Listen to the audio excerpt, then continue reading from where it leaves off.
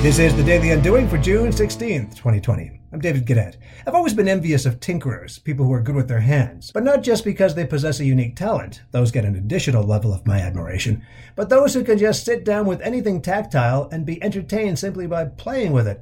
I'll admit, I lack the patience for this, but tinkerers have boundless patience, or they have no timeline. So maybe I admire their patience. I am, however, obsessively curious, and what I've come to realize is that you don't have to be good with your hands to be a tinkerer. Tinkering is as much a possibility, maybe even more so, when you remove the tangibility criteria. Freud was as much a tinkerer as Alexander Graham Bell, and yet we needn't hold them up as markers to which we must aspire in order to consider ourselves tinkerers. That's the beauty of the activity. No goals, limits, no deadlines, no resources required except for your curiosity. And if you think you're low on that, try tinkering.